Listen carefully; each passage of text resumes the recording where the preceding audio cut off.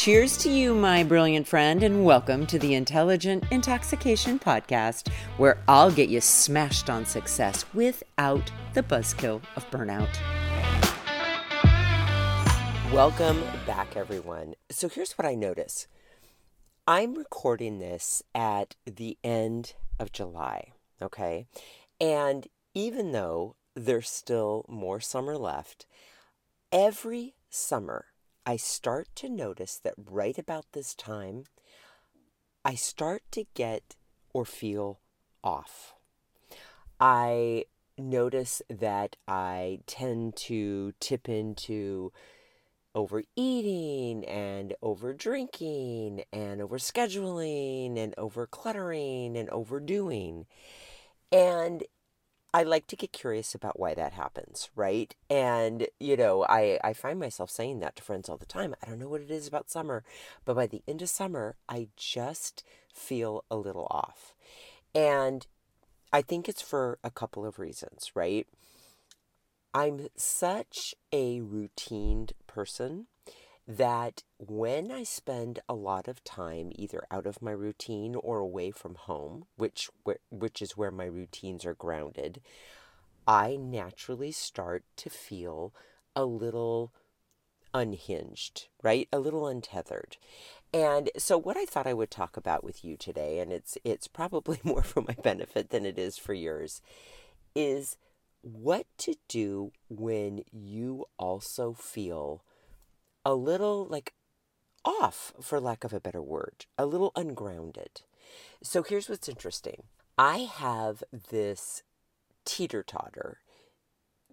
Let me think how to put this. This teeter-totter in me of desire and needing to be grounded.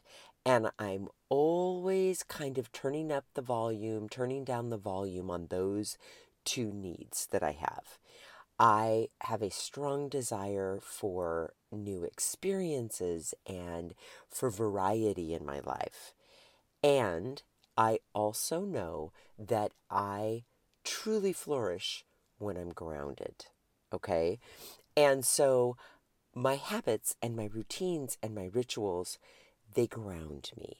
The way that I eat when I'm home, the way that I work out, how I take care of my actual physical space, how I structure my days, those things ground me deeply, right? And I love to go on adventures, and I love to have new experiences, and I love to go to great restaurants and taste food and drink good drinks and go to antique malls and treasure hunt and bring home beautiful new things for my home. But when that tips into overdoing it, I just start to feel saturated. Okay, so I was doing my morning pages this morning, which is basically just kind of 3 pages of just dumping out what's in your brain onto the paper and just really getting curious about where you are mentally, physically, spiritually, emotionally, and just really getting a sense for what's going on. And here's what came up when I was doing that this morning. Create space. And in fact, I think what I had asked myself when I wrote that was, what do you need? And immediately it was create space.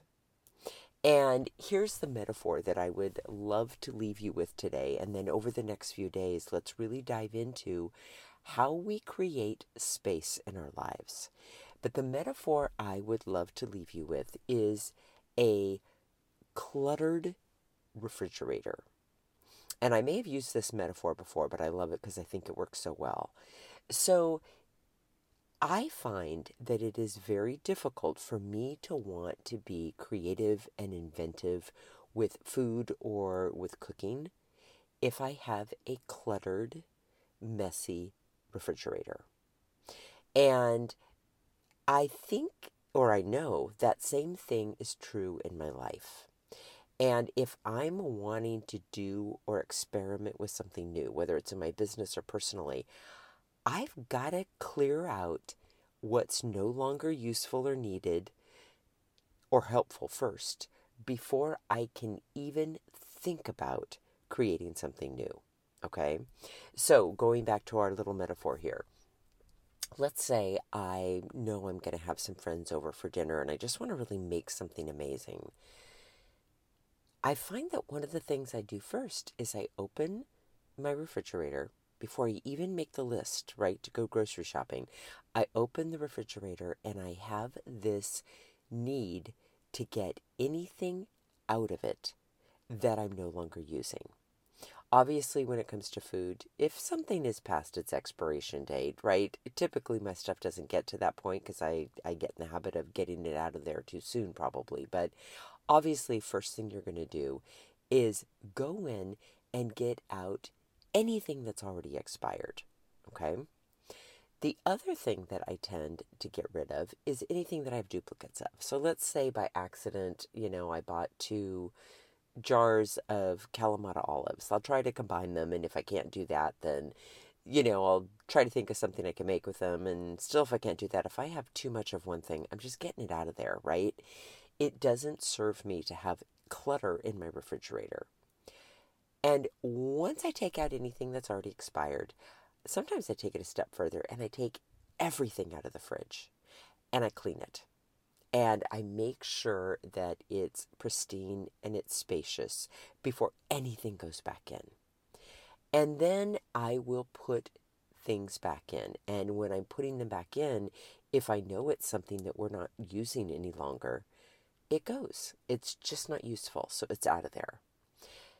And then once it's clean, and once there's actual space on the shelves in my refrigerator, then and only then do I find myself going to my cookbooks to browse and get curious about what it is that looks really delicious that I want to create. It's the same thing, guys, in our lives. Before we can truly create what it is that we really want and what we want to experience, we have to go through this decluttering and this creating of space process. And I do have a few steps that over the next few days I want to share with you because I think they will really help you begin to do the same. As always, super grateful that you're here today. Have an intoxicating rest of your day, and I'll be back tomorrow with more.